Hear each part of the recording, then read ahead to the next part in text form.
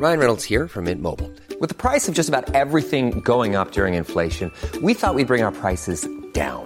So to help us, we brought in a reverse auctioneer, which is apparently a thing. Mint Mobile Unlimited Premium Wireless. How to get 30, 30, bit to get 30, bit to get 20, 20, 20, bit to get 20, 20, bit to get 15, 15, 15, 15, just $15 a month? Sold! Give it a try at mintmobile.com/switch. $45 up front for 3 months plus taxes and fees. Promo rate for new customers for limited time. Unlimited more than 40 gigabytes per month. Slows full terms at mintmobile.com. Hey, it's Ryan Reynolds, and I'm here with Keith, co-star of my upcoming film, If, only in theaters May 17th. Do you want to tell people the big news? All right, I'll do it. Sign up now and you'll get unlimited for $15 a month and 6 months of Paramount Plus Essential Plan on us. mintmobile.com/switch. Upfront payment of $45 equivalent to $15 per month. Unlimited over 40 gigabytes per month. Face lower speeds. Videos at 480p. Active Mint customers by 531.24 get 6 months of Paramount Plus Essential Plan. Auto renews after 6 months. Offer ends May 31st, 2024. Separate Paramount Plus registration required. Terms and conditions apply if rated PG. Hi, I'm Daniel, founder of Pretty Litter. Did you know cats tend to hide symptoms of sickness and pain? I learned this the hard way after losing my cat, Gingy. So I created Pretty Litter, a health monitoring litter that helps detect early signs of illness by changing colors, saving you money and potentially your cat's life. Pretty Litter is veterinarian developed, and it's the easiest way to keep tabs on your fur baby's health right at home. Go to prettylitter.com and use code ACAST for 20% off your first order and a free cat toy. Terms and conditions apply. See site for details. Hi, I'm Agustin Madala, and you're listening to Sorry Partner.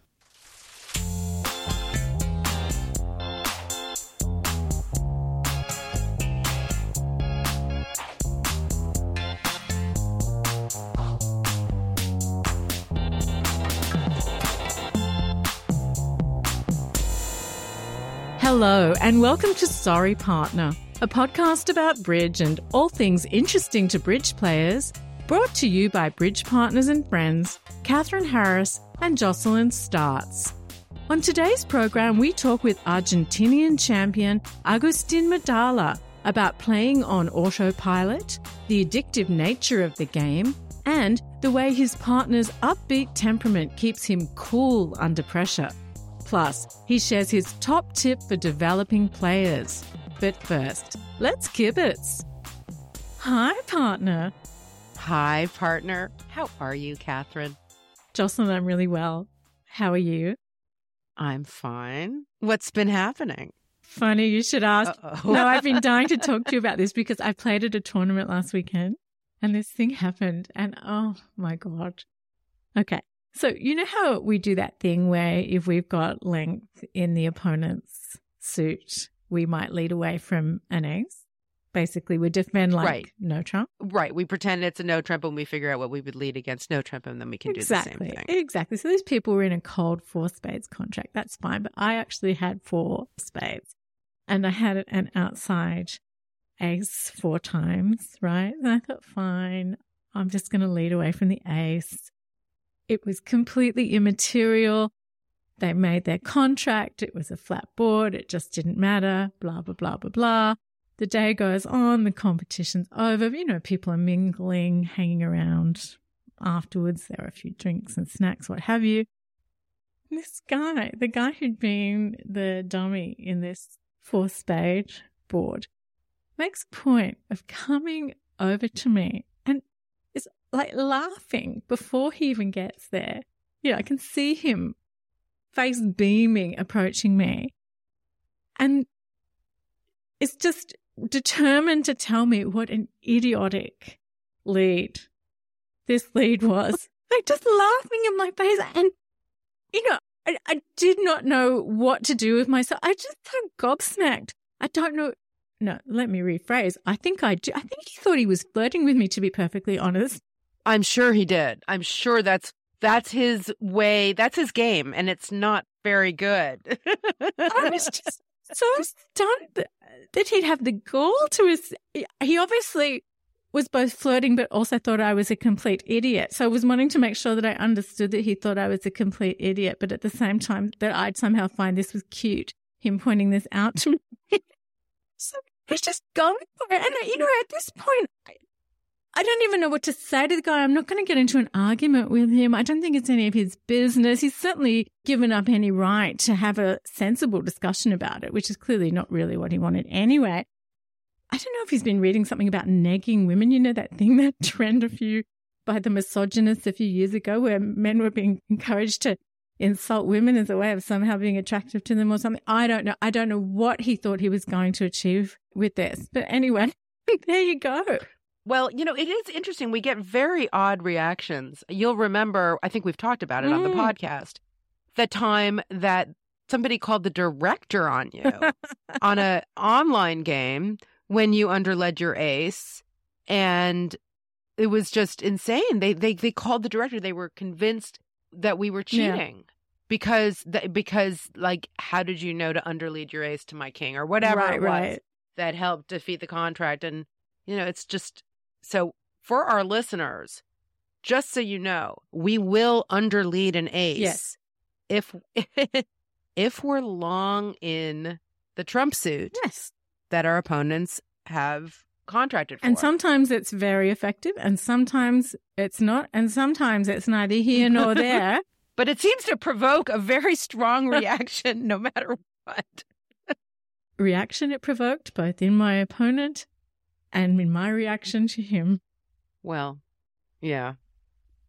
Be forewarned. Yeah. And then do me a favor and don't come and tell me about it later. Yeah, no. And now it's time for Club Quell. Club in the Spotlight. This is Stuart Showalter from the Burlington Bridge Club in Vermont in the United States. I recently moved here from San Diego, California, some 3,000 miles away, to be near my family. When I moved into my apartment, which my daughter had chosen for me because I had never been to Vermont before, I was thrilled to learn that the Bridge Club is just half a mile away. Vermont is the second smallest state in the United States by population, so we are, of course, a rather small club, but we do some big things. We are sanctioned by the American Contract Bridge League. We host 3 sectional tournaments each year, plus a special tournament for non-life masters, and we participate in the annual Longest Day event to raise money for the Alzheimer's Association, ACBL's charity partner. We also have regular lessons for beginning and intermediate players, and we publish a monthly newsletter and weekly problem quiz. The club holds 6 games each week. We also offer 2 open games on BBO. Our in-person games generally have 6 to 8 tables, sometimes more. Our sectionals are larger, of course, drawing players not only from Vermont, but also from the neighboring states of New Hampshire, Massachusetts, and New York. We even get a few who drive down from Canada. As an introvert, I feel blessed to have such a warm and welcoming group of bridge players within walking distance of my home. It brings out my hidden extrovert side. All visitors are welcome, so if you're ever in the New England area of the United States, we hope you will take time to stop by the Burlington Bridge Club, Williston, Vermont. So come on down. Email us if you'd like to quell about your club. Club in the Spotlight. I'm quelling.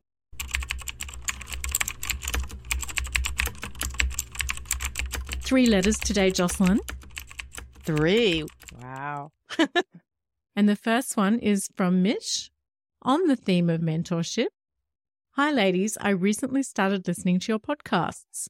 I particularly enjoy listening to stories about mishaps at the bridge table. Don't we all? Here is one of mine from a recent game with a player that I mentor. We were at our local club. There were only 3.5 tables, and we started with a 4-board sit-out. We decided to use the time to practice bidding with the sit-out boards. Very good. On the 3rd board, partner opened 1 no trump. With 5 hearts and 6 high card points, I transferred to hearts. He responded 2 no trump, forgetting my bid was a transfer. Wasn't a systematic bid or anything. We agreed it was nice to get this mistake out of our system before we faced real opponents. True. Then, on the 2nd board in the next round, so this was after the sit-out, partner opened 2 no trump. With 8 high card points and 5 hearts, I bid 3 diamonds to transfer to hearts. Partner promptly bid 3 no trump, again missing the transfer. Again missing the transfer. No surprise, hearts played much better and we got a bottom. Several hands later, partner opened 1 no trump again, holding 6 diamonds. No, several hands later, partner opened one no trump again. Holding 6 diamonds to the ace-king, 2 small doubletons in the majors, and 10 high card points, I thought to myself, today is not a good day for transfers. I decided to simplify matters and bid 5 diamonds to play. Partner paused. I could see the wheels turning as he asked himself, was my bid a transfer? And then came down the 5 hearts. I doubt I hid my dismay sufficiently as I slapped down the 6 diamond card. I was off, of course. 5 diamonds was the only makeable game. 3 director calls later for 2 revokes with penalties and an insufficient bid by partner, and the torture ended. Not the best day at the table for either of us, but next time I think partner will remember when my bid is or isn't a transfer.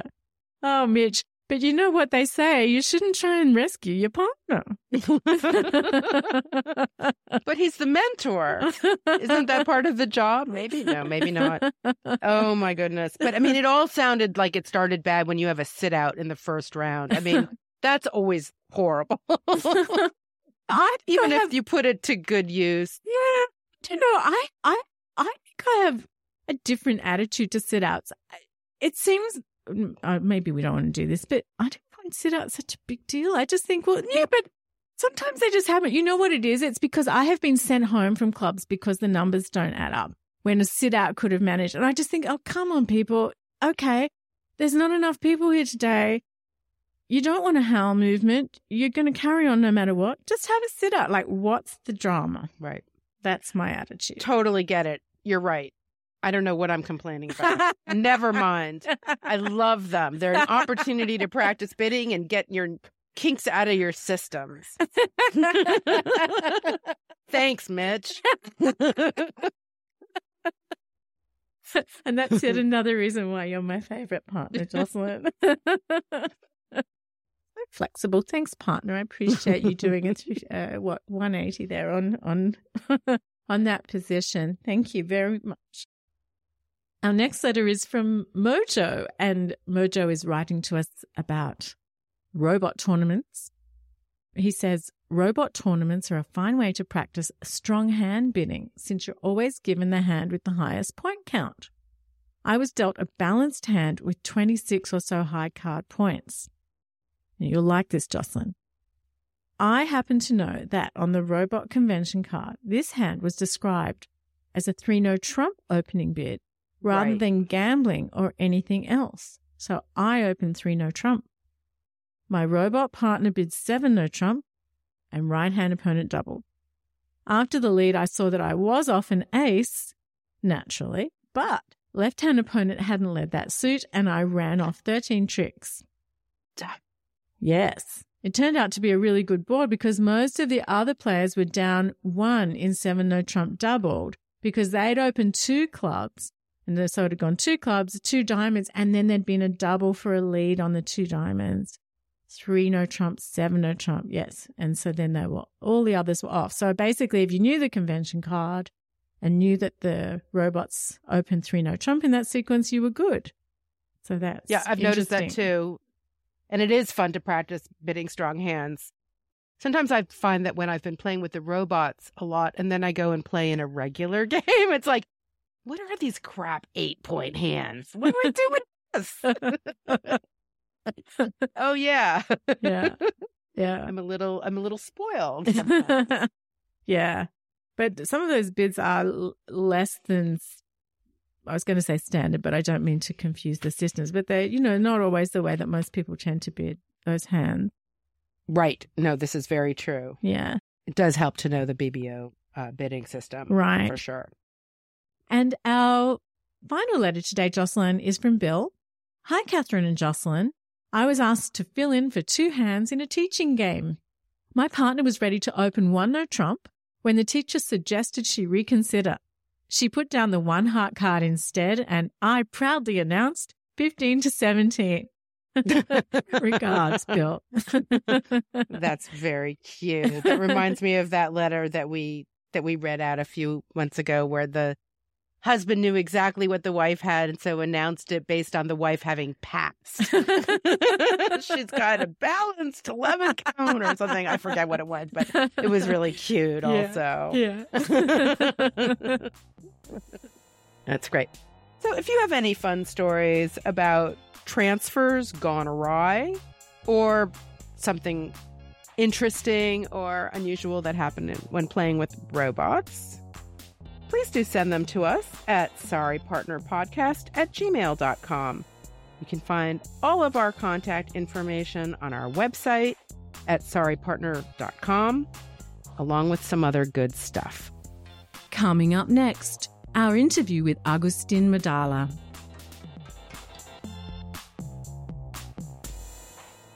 Argentinian champion Agustin Madala's intuitive flair and extraordinary card play have earned him the nickname The Magician. He started playing chess at 3, but shifted to bridge at 8 when chess became a little boring. He won his first South American championship at 14 and competed for his first Bermuda Bowl at 15. He has won the IOC Grand Prix, the European Teams Championship, 5 European Champion Cups, 2 World Championships, and the European Winter Games. We began by asking if he'd had any interesting hands lately. There are always interesting hands, but I haven't played bridge for the past 2 months, so there's nothing lately. Okay, so you've been at home, and I know there's been some stuff going on, but how has it been not playing bridge for a couple of months? What's that like for someone like you? Yeah, well, for me, it's more or less how my life goes. I used to play a lot of bridge. Like when I started, I went to Italy. Well, it's already 18 years ago. That's a lot of time. And I used to play 9 months a year or something. But the past years I've been playing 8-9 tournaments a year only, not more than that. And is that your choice to play fewer tournaments? Yes. Well, I mean, I could clearly play more. I really enjoy being at home. So I always prefer to spend time at home with my daughter and my family and my friends, my dad, my brother. And your game doesn't suffer when you're not playing as often? Not really, no. I mean, I guess I think so. Maybe if you ask anyone else, I would say yes, but no, not really. No. I never really trained a lot. I mean, it's more like, there are some bridge players that they need. I mean, in any sport, it's the same. Like in tennis, will be exactly the same.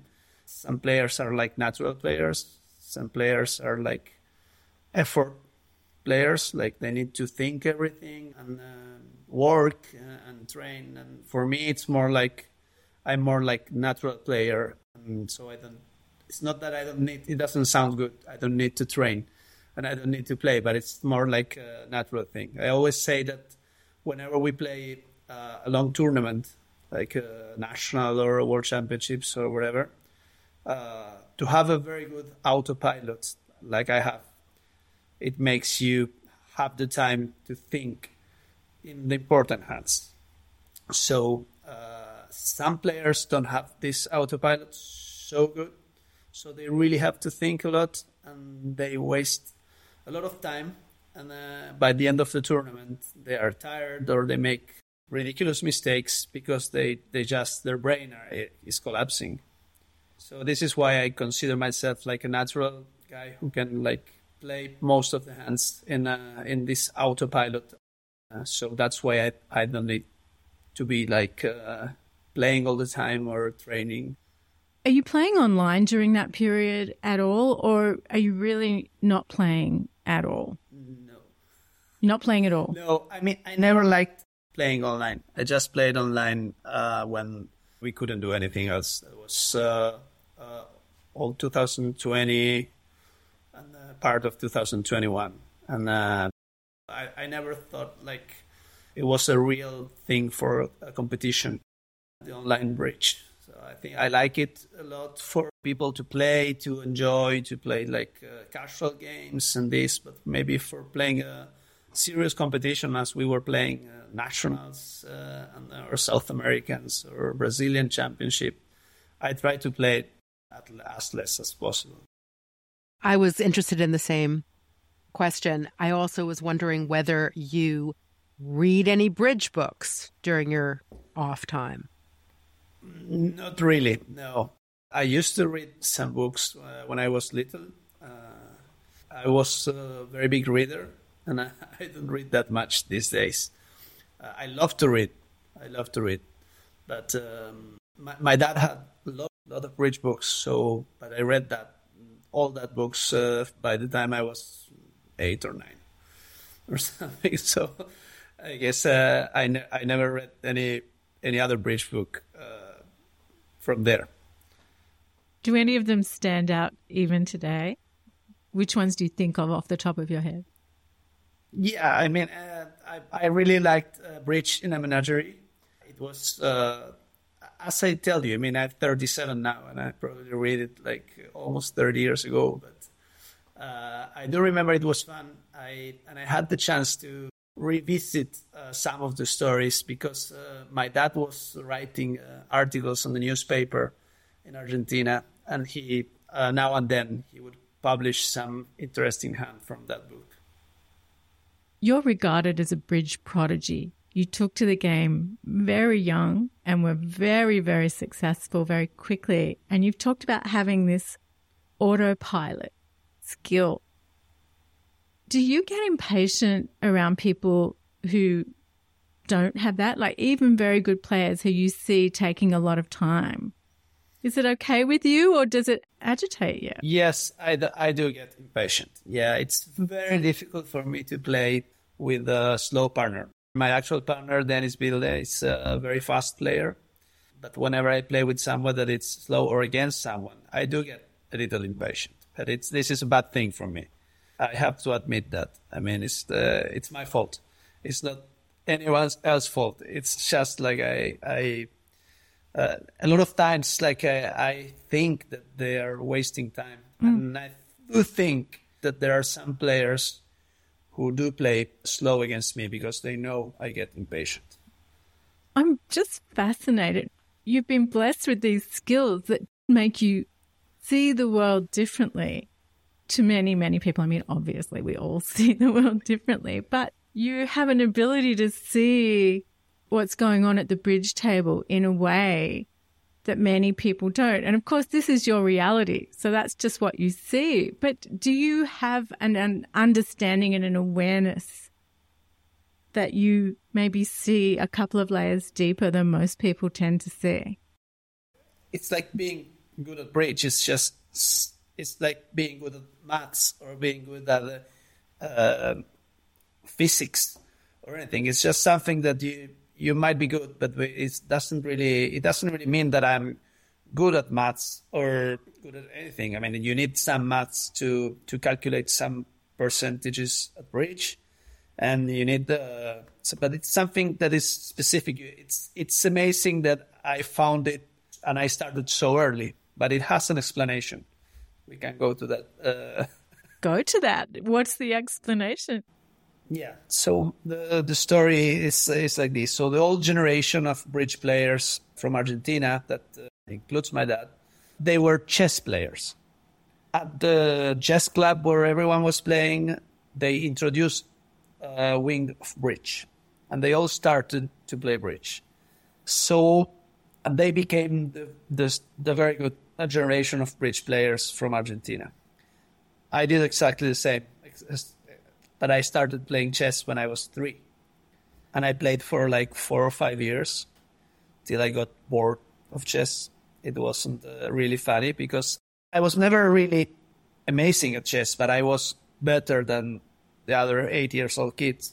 So I was getting a little bored. So I kind of came back from the chess school one day and I asked my dad, I said, can we do something more interesting than this? And then we started with bridge.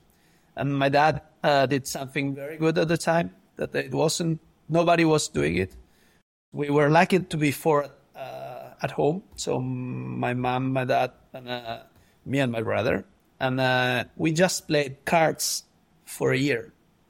We never knew that the ace was 4, the king was 3, the queen was... We didn't know about the trump suit or anything. We just played cards.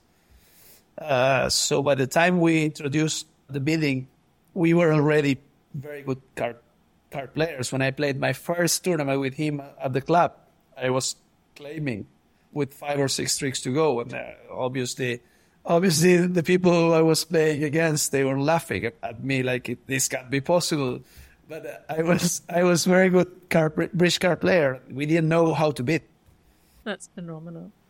It was actually a very smart move by him, because maybe there's a lot of people who starts with like the points and this, and then they just give interest to know that you have 13, 15, or 16 points. We learned how to value our cards somehow. I mean, this was his idea. I know that there's some places they teach like this now.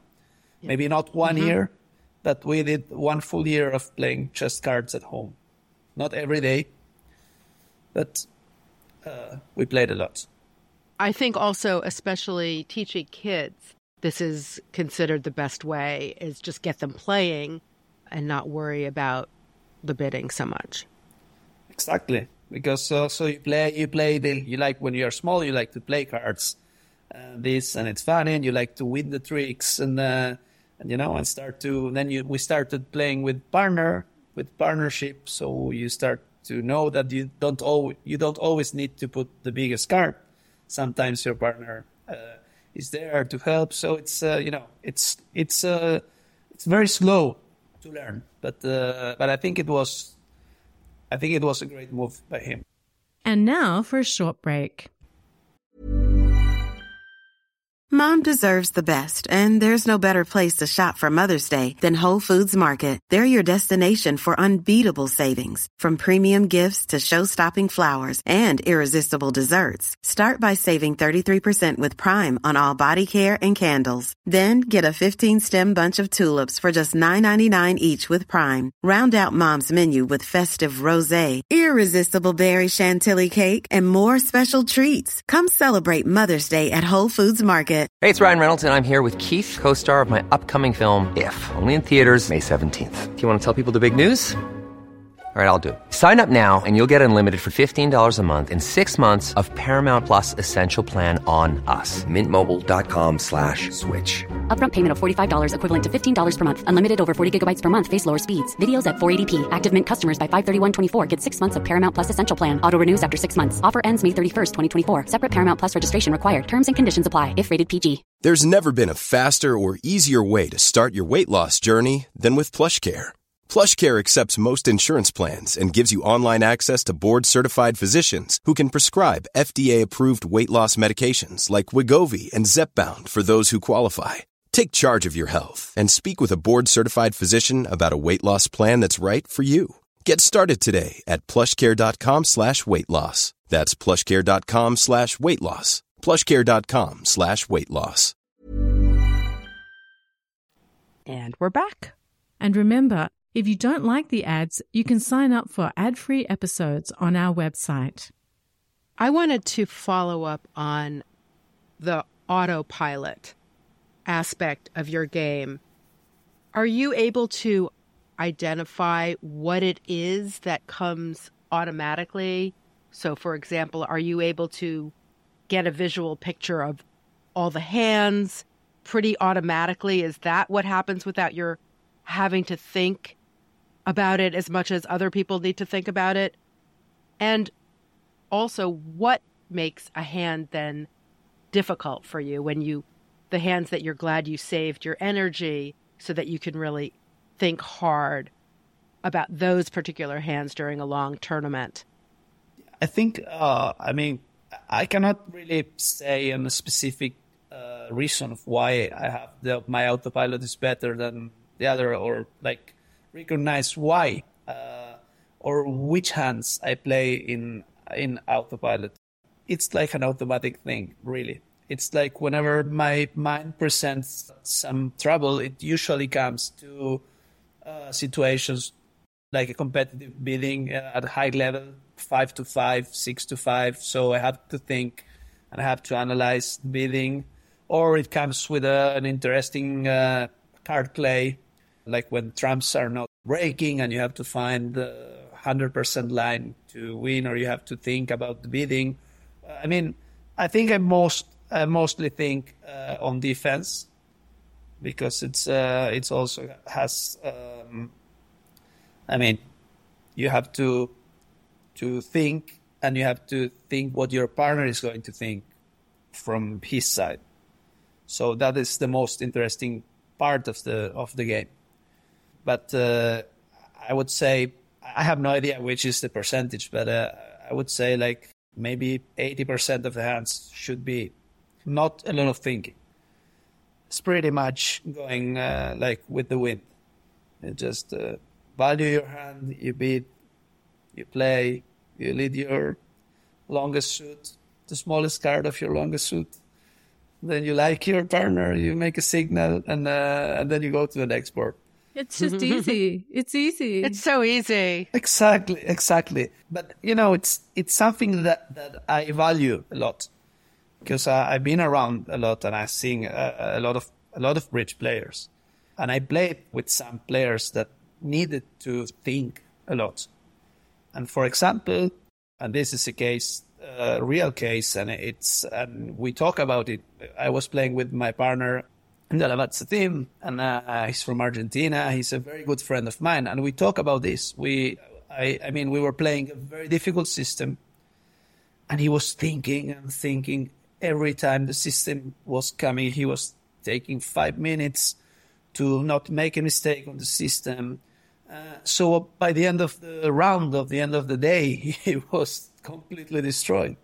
So we talked together. I say this has to be different. I mean, you need to play more relaxed, and so we just went back to play absolutely natural system, no conventions, Stayman, transfers, and key card, and that was all. And we played like our best championships came from when we decided that to be as natural as we could.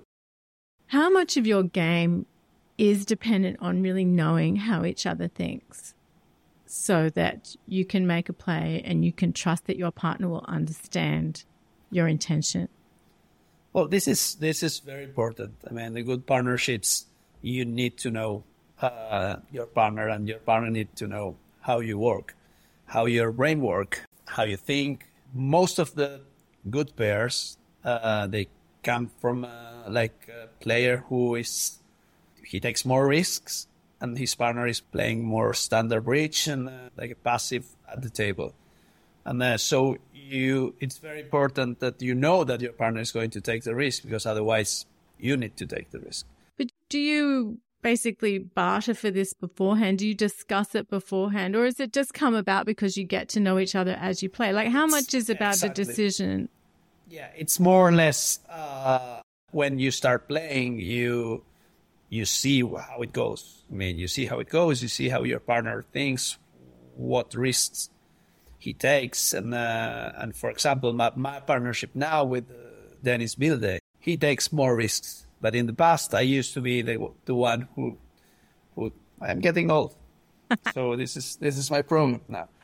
You used to be a wild thing, and now exactly. He's the wild I used to be a junior player, but it's. I mean, perfection. It's always in the middle of that. You need to be both players, either aggressive or. I think Dennis is more aggressive, but he also knows when to stay calm, and I am calm, but I also know or try to use my aggressive part of the game whenever we need it. So, it's all it's a mix of emotions at the table. I mean, sometimes you feel it at the table. You feel that your partner is not taking the move, so you take it.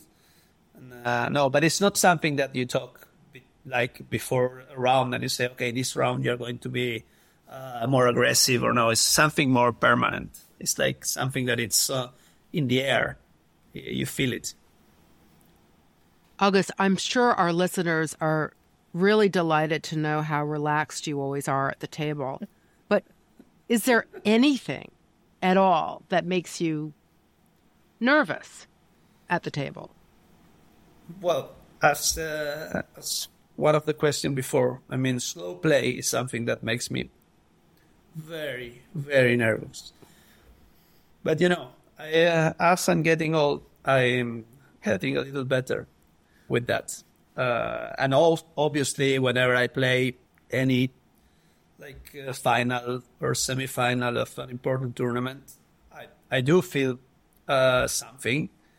I mean, this is normal. And it's normal not to play so good. It's normal to make some mistakes. It's normal to feel the pressure. I think it's in everyone.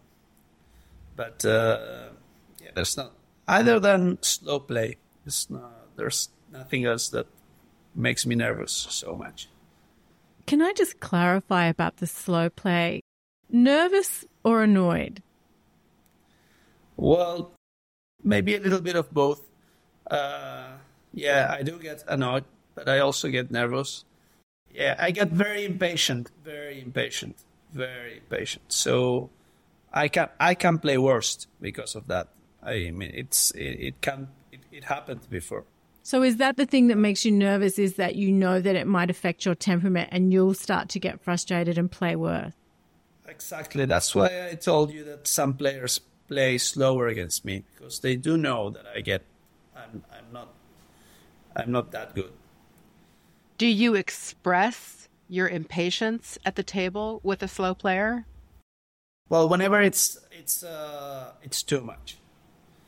I mean, if it's normal and it's slow, they must just see it in my face, but I won't say really anything.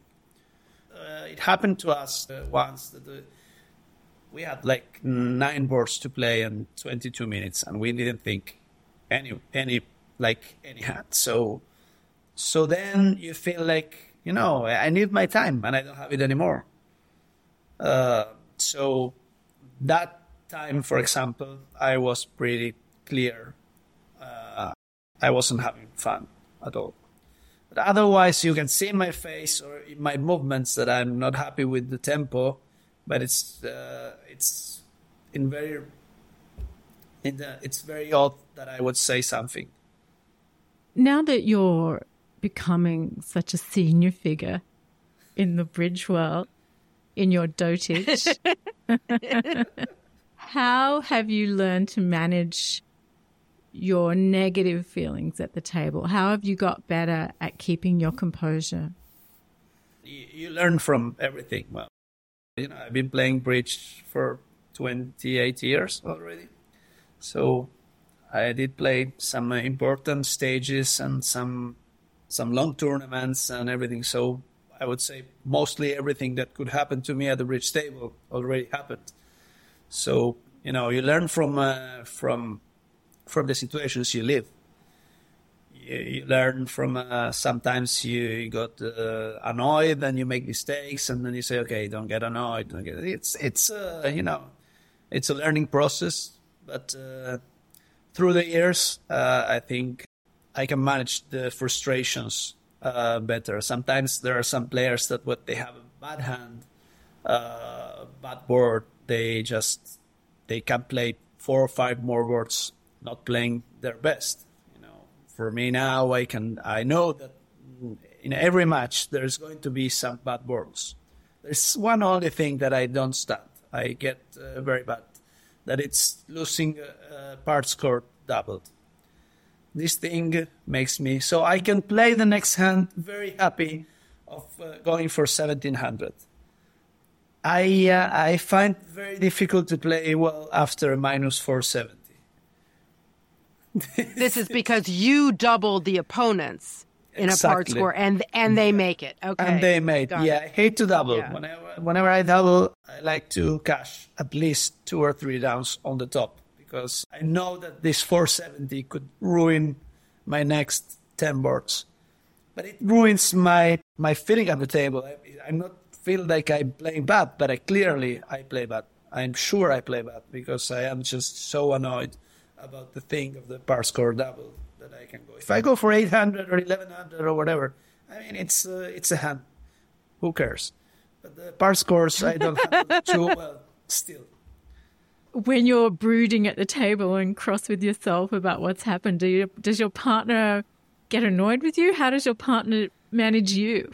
Well, my partner is the happiest man in the history of bridge. You cannot play with someone like this. So I am temperament. I like to speak at the table. I'm very Italian in that way.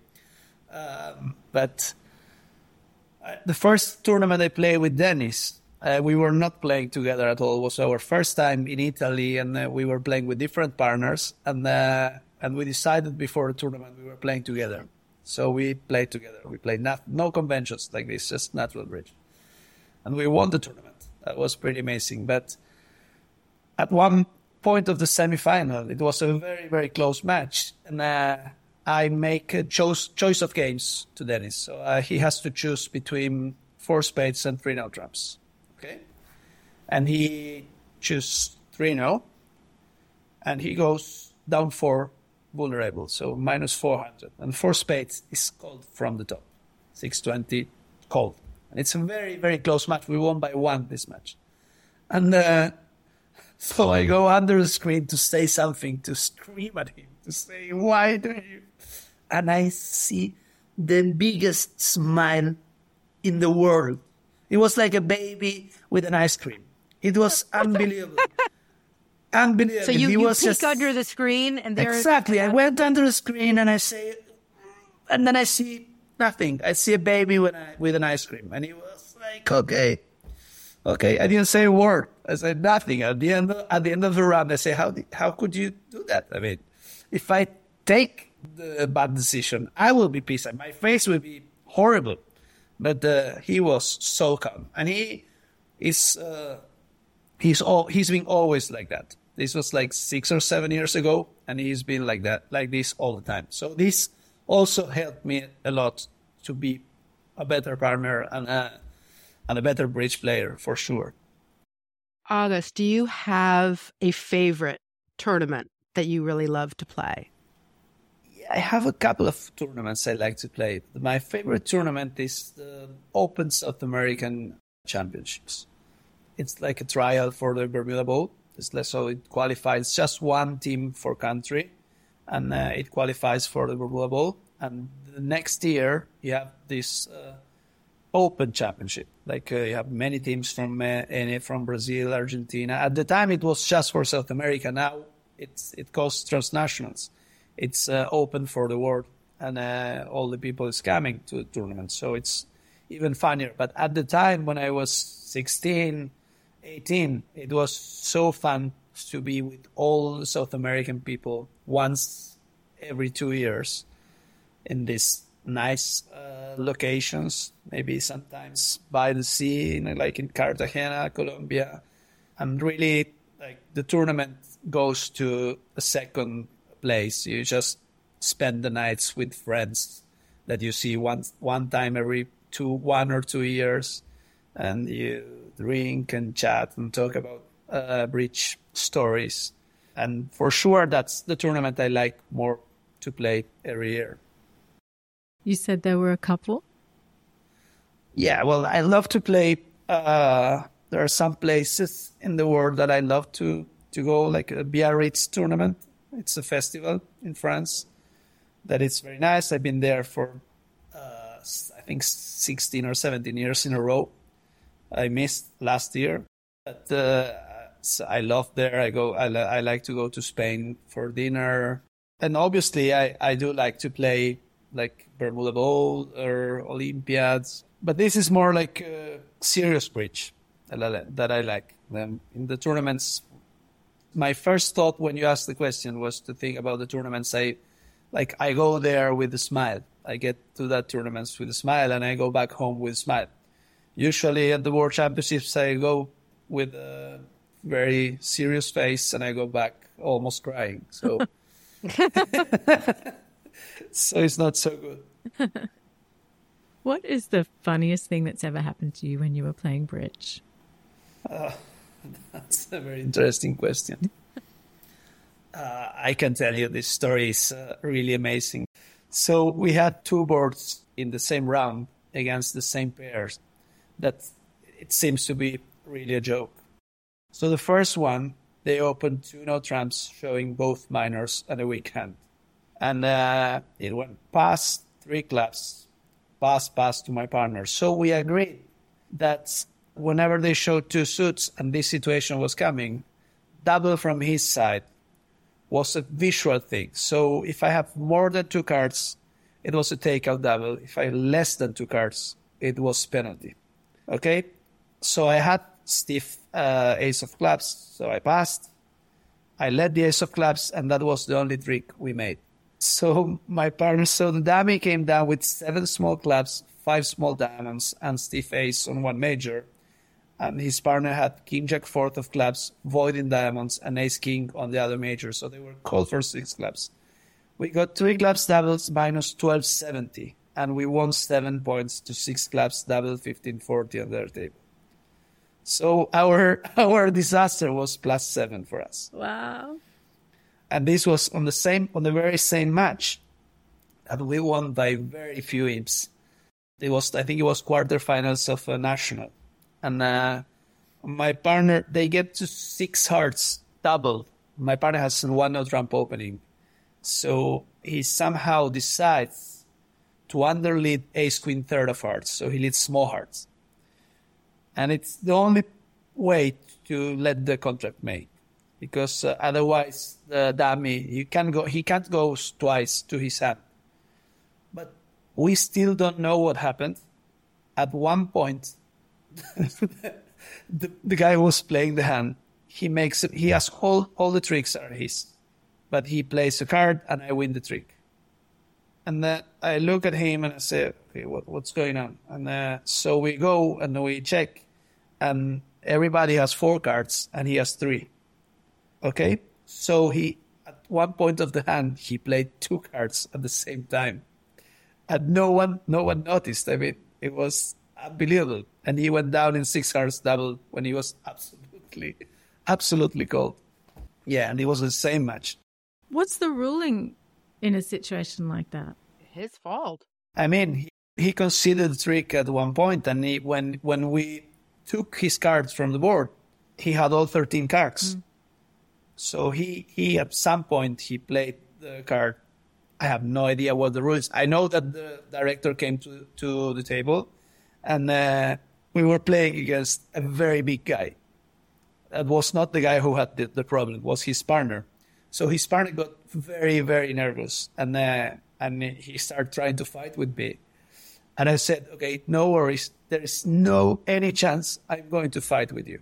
So it's like there's no chance. I mean, you're like 195. I am 172. It's just no chance. So why was he going to fight you? That makes no sense. Because people don't like to get a horrible result, and this was a very strange. I mean, obviously they wanted the director to rule that 6 hearts double was making, but he actually went down. Yeah. But yeah, it was crazy because there was a little spice on the situation so my partner promised 15 points, and I knew that if he had 15 points, he couldn't make the contract because he needed to have king, queen of spades, so there was no chance. So the guy started thinking, and I told the guy, I said, I don't think you're going to make this one. Okay. And then this happened. So it was like, okay, yeah, he didn't make. I mean, I thought my thought was correct. I mean, he went down. It was an accident. He played 2 cards at the same time. I mean, so they were stuck together. Is that the idea? Yes, yeah. Exactly. Got it. So it was pretty crazy. And you didn't have to go to hospital. But very close. What is the most unexpected place where you've played bridge? Well, when we were young, we used to play everywhere we could. So certainly we played at every airport and every train station, and we were playing every kind of card games all the time. So I do have a couple of friends who actually were seated at the gate, and they missed the flights while playing cards. They went to all the group 1 to 2, 3, 4, 5 to 9, and the plane departed and they kept playing cards. And they had to take then a car from like New York to Washington, D.C. or something because they were not playing on time. Doesn't that say it all? Doesn't that just sort of capture how bridge players are so engrossed in this game? Yeah, absolutely. Yeah, we are like bridge is it's a very addictive game, I would say. That's one of the reasons why I don't actually go on Juana, my daughter, to be a bridge player. I'm not so sure about it. I mean, it has to be her decision. We've been addicted and we played a lot, and your life became, even for people that play at the club, they are thinking of going to the club and play bridge. And this is not only for competitive players. I mean, it's for everyone. What is something that people might be surprised to know about you? Well, I was very close to stop playing bridge before I started traveling. I won my first South American Championship in 2001. I was 14. But on the trials for the South Americans, I lost the first stage of the trials by 1 imp in 96 boards. I was invited by the team who defeated us to play the second stage, and we lost again. In 128 boards, we lost by 2. And when I went back home, I said, I'm not playing bridge anymore. That's all for me. And then a week from there, the team that was traveling from Argentina, there was a guy who is now a known player from Argentina. His mother put his passport, his ID, he put it on the laundry machine. And he couldn't travel. He didn't have any other ID at the time. And so the people from the team, they called me and they asked me if I wanted to go. And I was like, I already decided not to. I quit bridge. I'm not playing bridge. Exactly. I'm not playing anymore. So I do remember the phone call. And I said, okay, yeah, I would love to go, but I have to ask my dad. And they said, okay, we already asked your dad. And he said, it's fine. And that was the first time I traveled by myself. And I was 14 and we won the South American Championships. Do you have a favorite bridge convention or gadget? I do. Yeah, I would say Gatsili. We're big fans. And I think it is one of the things that changed a system. It really changed the system. It gives some space, and it's good to work on. It's a convention that is very good to work on. Like when I started my partnership many years ago, we spent maybe 10 hours working only on Gatsili and to make it perfect to show all the hands and this, and also this the two-letter opening to clubs or to diamonds showing 18, 19 balanced. These are the two conventions I like most. Is there a bridge convention that you really hate? I do, yes. I hate Flannery. I would say hate. I would say I really dislike a Flannery. But hate is a very strong word. Is that because you really like having 2 diamonds available for other uses, or? No. I don't like Flannery because I don't like Flannery at all. I don't like it. It's a convention that it doesn't fit me. I don't know. I have to play Flannery with some of my partners around the world. So I try not to say that to them. But they do know I don't like it. What is the best bridge tip or advice that you've ever been given or that you can share with our listeners? My tip would always be, don't really count points. Just look at your cards and see if you like them or not. So that's the way to really upgrade or downgrade a hand. It's like I do it still these days. I see a hand and I see, okay, I like it. Okay, so then I know that I'm going to press a little more. If I don't like it, it's a view thing. It's like I see the cards, and so that's what I always tell the people. Just look at your cards and value if they're nice cards or not. This could go for every level of bridge. Agus, thank you so much for joining us today. It's been great talking to you. Thanks so much. It's been a pleasure from me. So thank you, Catherine, and thank you, Jocelyn. It was great. It was fun. And that's the show. Many thanks to our guest, Agustin Madala. Thank you also to our Sorry Partner posse of listener supporters who make the show possible. Sorry Partner is produced by Catherine Harris. Our theme music was composed by Jocelyn Starts and produced by Daniel Graboy. Send your bridge stories and comments to sorrypartnerpodcast@gmail.com or send us a voice message. And please consider supporting the show. Join the Sorry Partner posse, purchase books through our site, explore the merch store. These links and a link to Club Kvel are in your app, on the website at sorrypartner.com, or wherever you like to listen. We'd love to hear from you, but be nice or we'll call the director. Until next time, play well. May all your finesses be on side. And remember, as Agus says, forget counting points. Look at your cards and decide if you like them or not. That's the way to evaluate a hand. Thank you, partner. Thank you, partner. Bye. Bye.